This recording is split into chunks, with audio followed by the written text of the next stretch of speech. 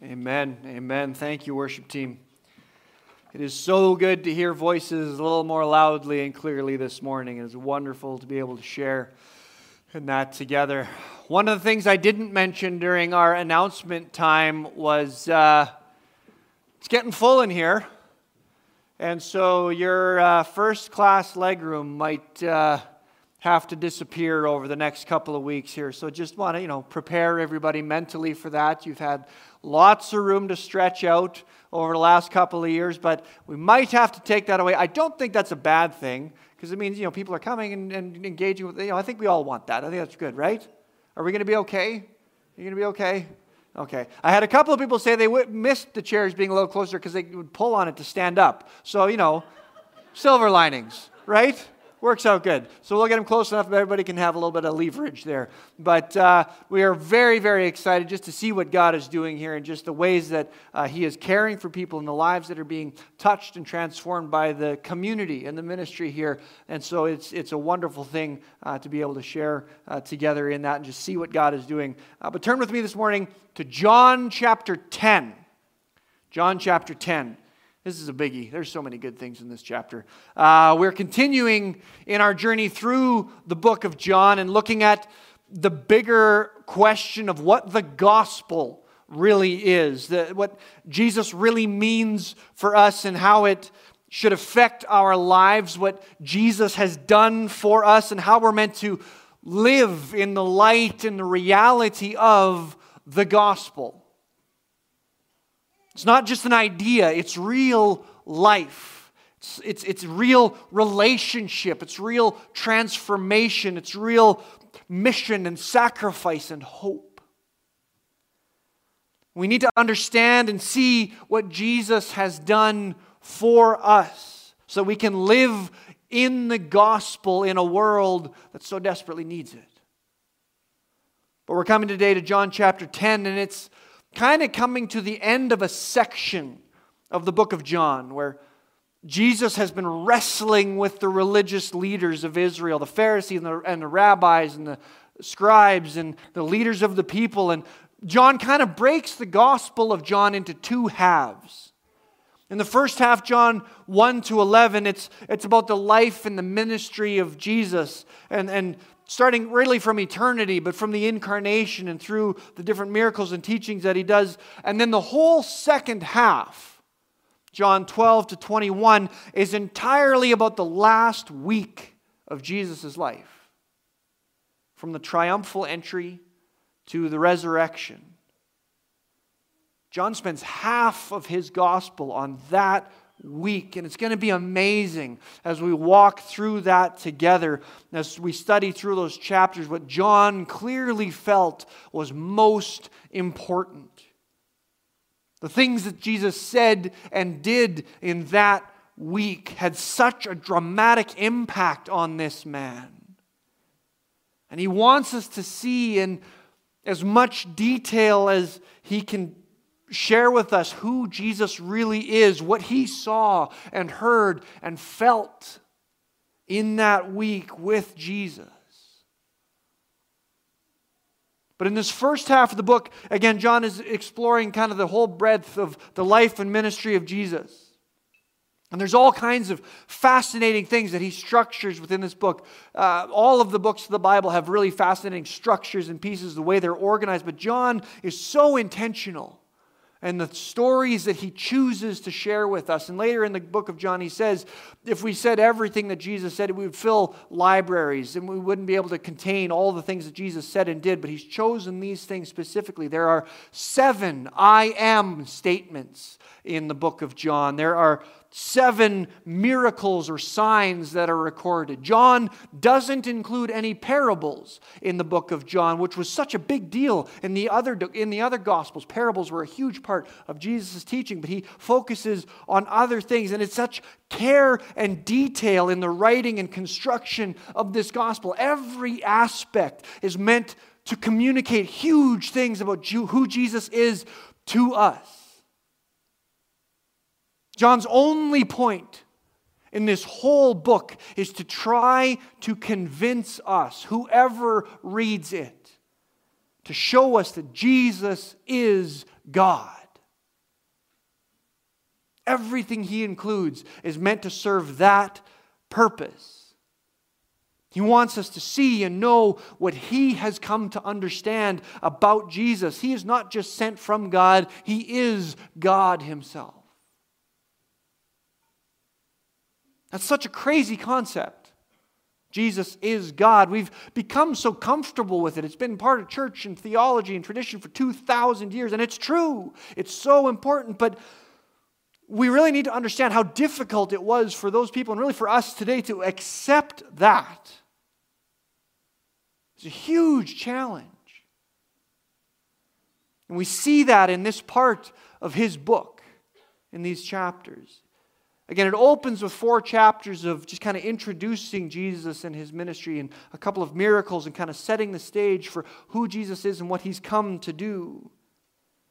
And then John spends this time in the middle here, chapters 5 to 10 and 11, really focusing on the debate that Jesus is having with the Pharisees and the religious leaders of the time. The wrestling that he is doing with them. Is Jesus really the Messiah? And even more, is he God himself? And for 6 chapters, we keep coming back to that question over and over and over again through teachings and ideas that Jesus is sharing and ways that he's challenging them and healings. The healing at the pool. Is Jesus the Messiah? Feeding the 5,000 and walking on water. Is Jesus the Messiah? More teaching and then healing this man born blind. Who is this man? Who could he be? Is he the Messiah? And they're angry. And they're confused. And they're afraid. His teachings and miracles are calling into question everything that they are and that they believe about themselves. And so he heals this man born blind, proving again his power and authority. And he reveals to these leaders their spiritual blindness, that they've been leading people astray, leading people away from their God.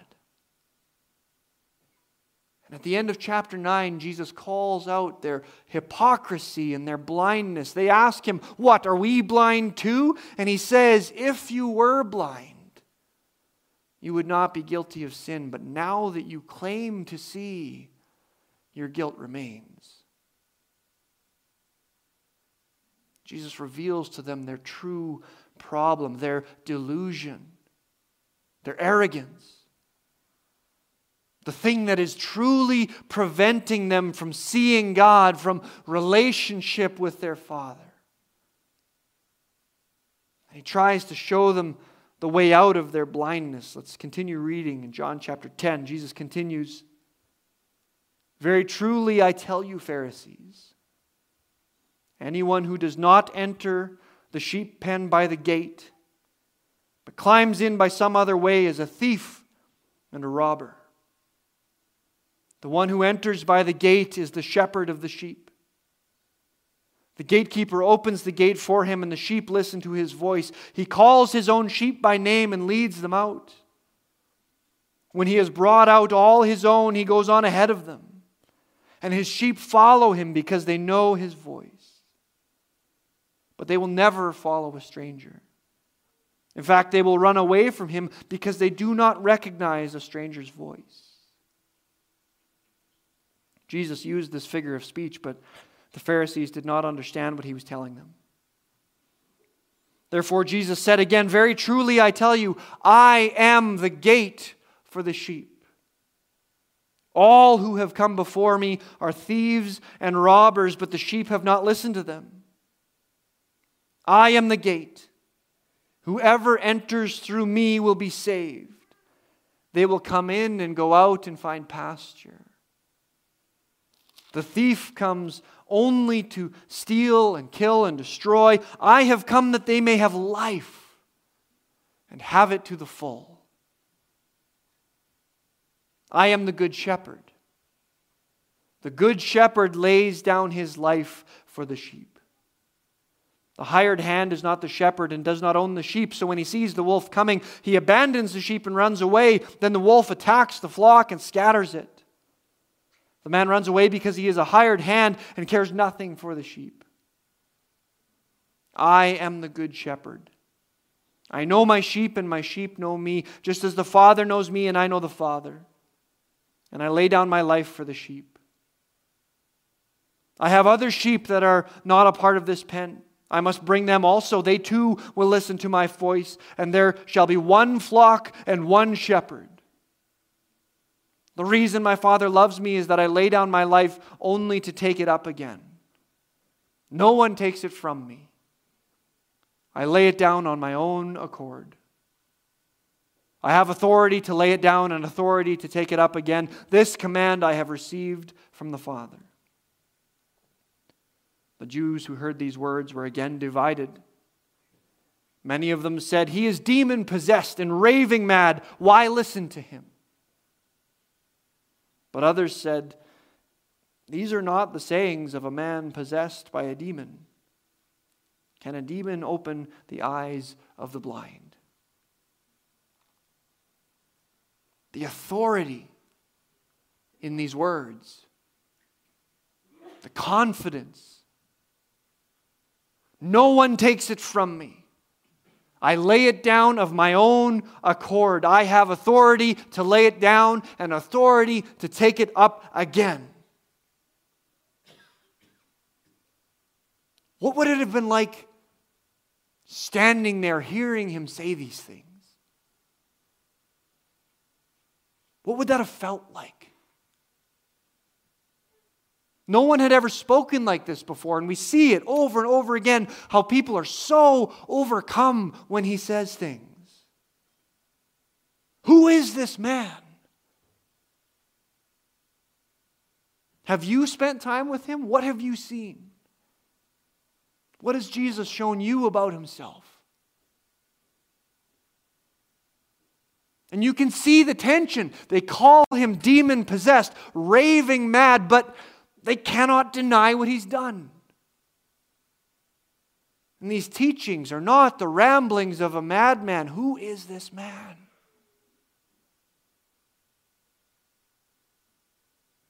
And in this teaching, Jesus reveals to us two things that are key to understanding, to relationship with him, to finding truth and wholeness. The gate and the good shepherd. The way and the way maker. The path and the guide. Jesus begins his reply to them with a caution. Anyone who does not enter the sheep pen by the gate is a thief and a robber. And he's trying to help them see what the kingdom was truly about. See, that's the issue that's at the front of this whole problem that the Pharisees faced, is that they thought they were in. They were God's chosen people, certainly. But they misunderstood the kingdom of God. They didn't know what God was building, what he was doing. It's not an earthly kingdom, an earthly nation. Everything they understood was the nation of Israel, physical land, and the throne of David in Jerusalem. That was their hope. That was their mission. That was their direction. And here Jesus is telling them that they weren't even in the pen. The whole time they had been on the edges. Close. For sure, God had brought them close with the law and the sacrificial system. He had revealed himself to them in important ways so that they could be a light in the world, leading people to God as well. Showing the world who he was. But they weren't in the kingdom. The presence of God had yet to be revealed. There was more. God was offering more, deeper relationship, deeper fulfillment, wholeness, life to the fullest, as someone said one time. And for years, decades, centuries even, the Pharisees had been building their own path into the kingdom. If they just controlled the law and the people well enough, if they were just righteous enough, then they could get in. Or maybe it was political power and wrangling like the Sadducees were doing, playing the game of earthly politics, trying to build the nation of Israel in that way. Maybe that was the path into the kingdom of God, over the fence. Or maybe it was rebellion and revolution like the Zealots were trying to do, overthrowing the evil government and bringing in this new earthly kingdom. Maybe that was the way into the kingdom of God. And all of these people would have been standing there listening to Jesus. All of them had their own ideas of what it meant to please God, to be in relationship with Him, to be okay. How to get in. And Jesus is responding to the Pharisees directly here, but He's talking to all of them who would have been standing there. All of these groups with their own assumptions and goals. And He's turning it all on its head. He's once again flipping the table. All of our ideas as to how to please God on our own and build His kingdom in our image, as we still so often try to do. Even when we're followers of Jesus, we get sucked into legalism or other ways to try to be okay, to control things. And Jesus is throwing all of that out the window and calling us back to deeper humility and submission and purpose, a deeper relationship and a simpler life. Life with Him. Very truly, I tell you, I am the gate for the sheep. Whoever enters through me will be saved. They will come in and go out and find pasture. He is it. Because He is God. That was the thing that was so hard for them to understand and accept. And it's no less difficult for us today. The path to salvation and relationship with God, to forgiveness and all the freedom that we want, is not an idea or a philosophy or a religion or teachings or behavior or sacrifice. It's a person. Relationship with a person. We want the gate to be a ritual. Some idea, something that we can control, that we can do and then be fine. And it isn't. It's a person. A person that we can know, that we can talk to, that we can walk with. A person that we must submit to.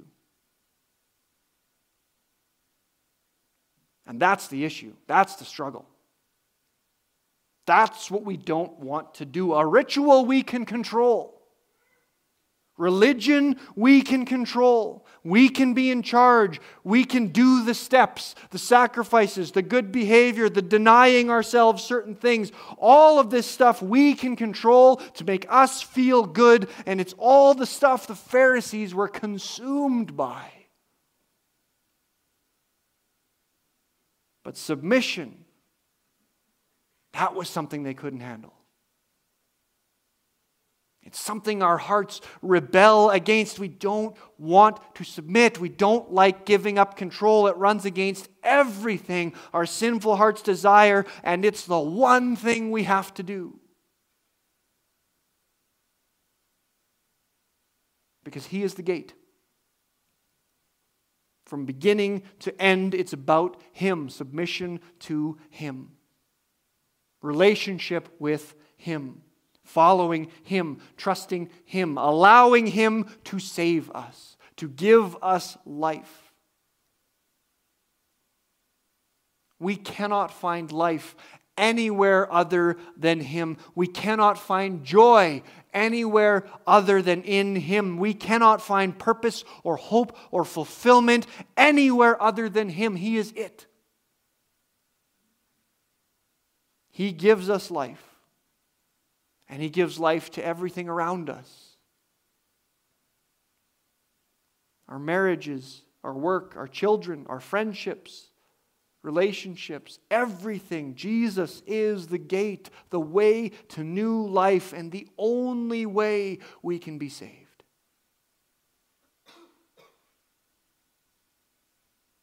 Our world doesn't like that. How can there be only one way? That doesn't seem fair. That doesn't seem right. There's lots of good ideas out there. Good people. Other religions, philosophies, ideas. How can you say there's only one way? It's so restrictive. It's oppressive, really. Who do you think you are? But it's true. And it's true because we can't be good enough, and somehow we even know that. God told us that all our righteousness is like filthy rags, and we even know that to be true when we're really honest with ourselves. No matter how good we pretend we are, we know we're not good enough. No matter how good we think we are compared to whoever we choose to compare ourselves to, we know we're not good enough, and we know we can't be. We know the darkness in our hearts in those quiet times where we're really honest with ourselves. We know we don't deserve to be with God, and we know we'll never get to Him on our own. We need a Savior.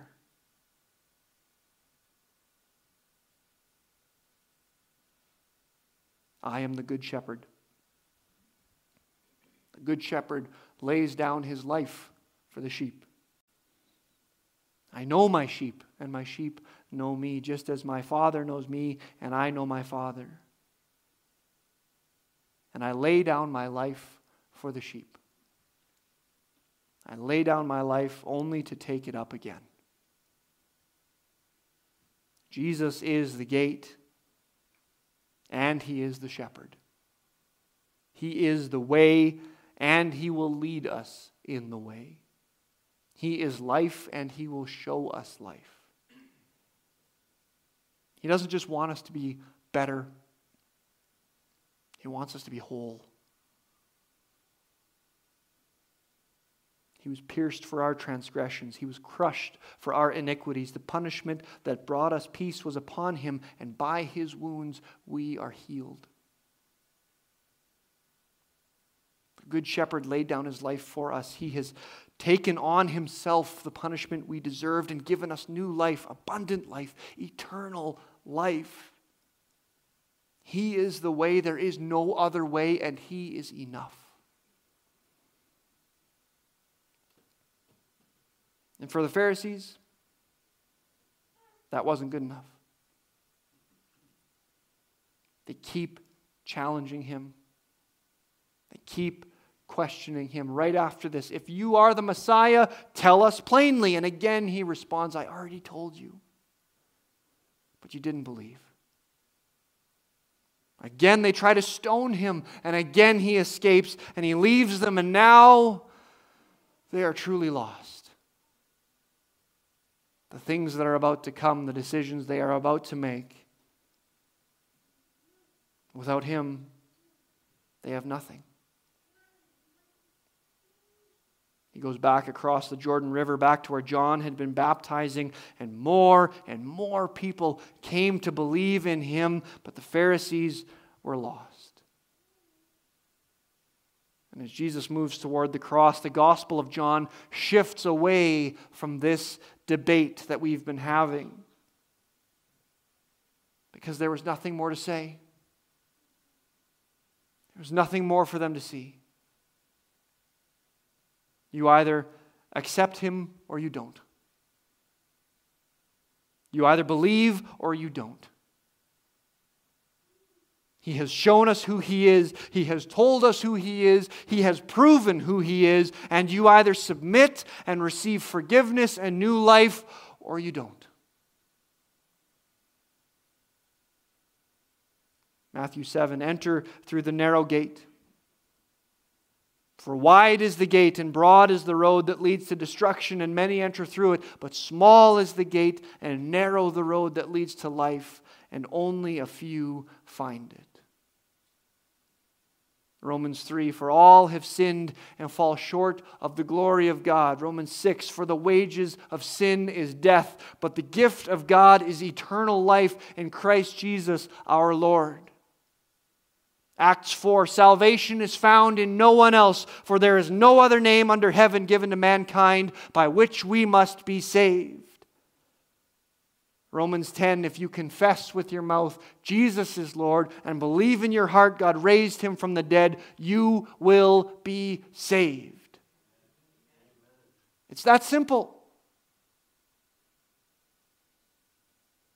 If you've never made that commitment, if you've never accepted that gift of life, if you need to submit again, if you've been wandering away and you need to come back to the gate, to let the shepherd guide you again, I'd invite you to come talk to myself or one of our elders. We would love to sit and talk with you, with any believer. They can share with you the hope and love of Jesus and help lead you to that shepherd. Because Jesus is good. He is gentle and gracious. He is loving and kind. And he is enough. He is life itself and offers us life, new life, abundant life, and he wants that for you. Jesus is the way, he is the only way, he is the gate, the way to God, and he is the good shepherd leading us home. This morning we're celebrating communion. And it's an opportunity for us to remember the sacrifice of Jesus, the things that he has done for us. The blood shed for the forgiveness of our sins. As we take this together, we invite you, if you are a follower of Jesus, we would invite you to come and take part. This isn't the table of LFC, this is the table of Christ. If you are a follower of his, we invite you to partake. If you're not sure, we'd invite you to just refrain and allow us to walk through this, but consider and pray through what Jesus has done for you. The freedom that he offers, the forgiveness that he gives, and the life that he desires for you to step into. Again, this morning, we'd invite you to, if you're here as an individual, come on up. If you're here with friends or family, maybe send up someone on your behalf, and they can gather the elements for you as a group. After you have them, you can go back to your chairs. You can pray as you feel led and partake as you feel led. But use this as an opportunity to resubmit, to recommit, to come before Jesus again, the gate and the good shepherd, and say, thank you. Let's pray together this morning. Father God, we bow before you and we are just in awe of what you have done for us. We are so overwhelmed and humbled at the grace that you have shown us, the mercy that you have extended, and the salvation that you give us by the blood of Jesus Christ. We thank you that he was willing to submit to you, our Father. He was willing to be born, that he lived an earthly life showing us what humanity was always meant to be, and then he was willing to die for us. That sacrifice that we could never be, taking that punishment we could never pay. And then far more to be raised again to life, conquering sin and death forever. Jesus, we praise you. We worship you. We thank you. We want to submit to you. And And our sinful hearts struggle with that. But Jesus, we pray that you would break our hearts, that you would lead us into this new and abundant life. And that as you do, we would be a light to the people around us, sharing this new life that you have for us. God, as we partake together of communion now, we thank you for the bread, the body of Jesus, the cup, the blood of Jesus. We ask that you would speak to us now. In Jesus' name, amen.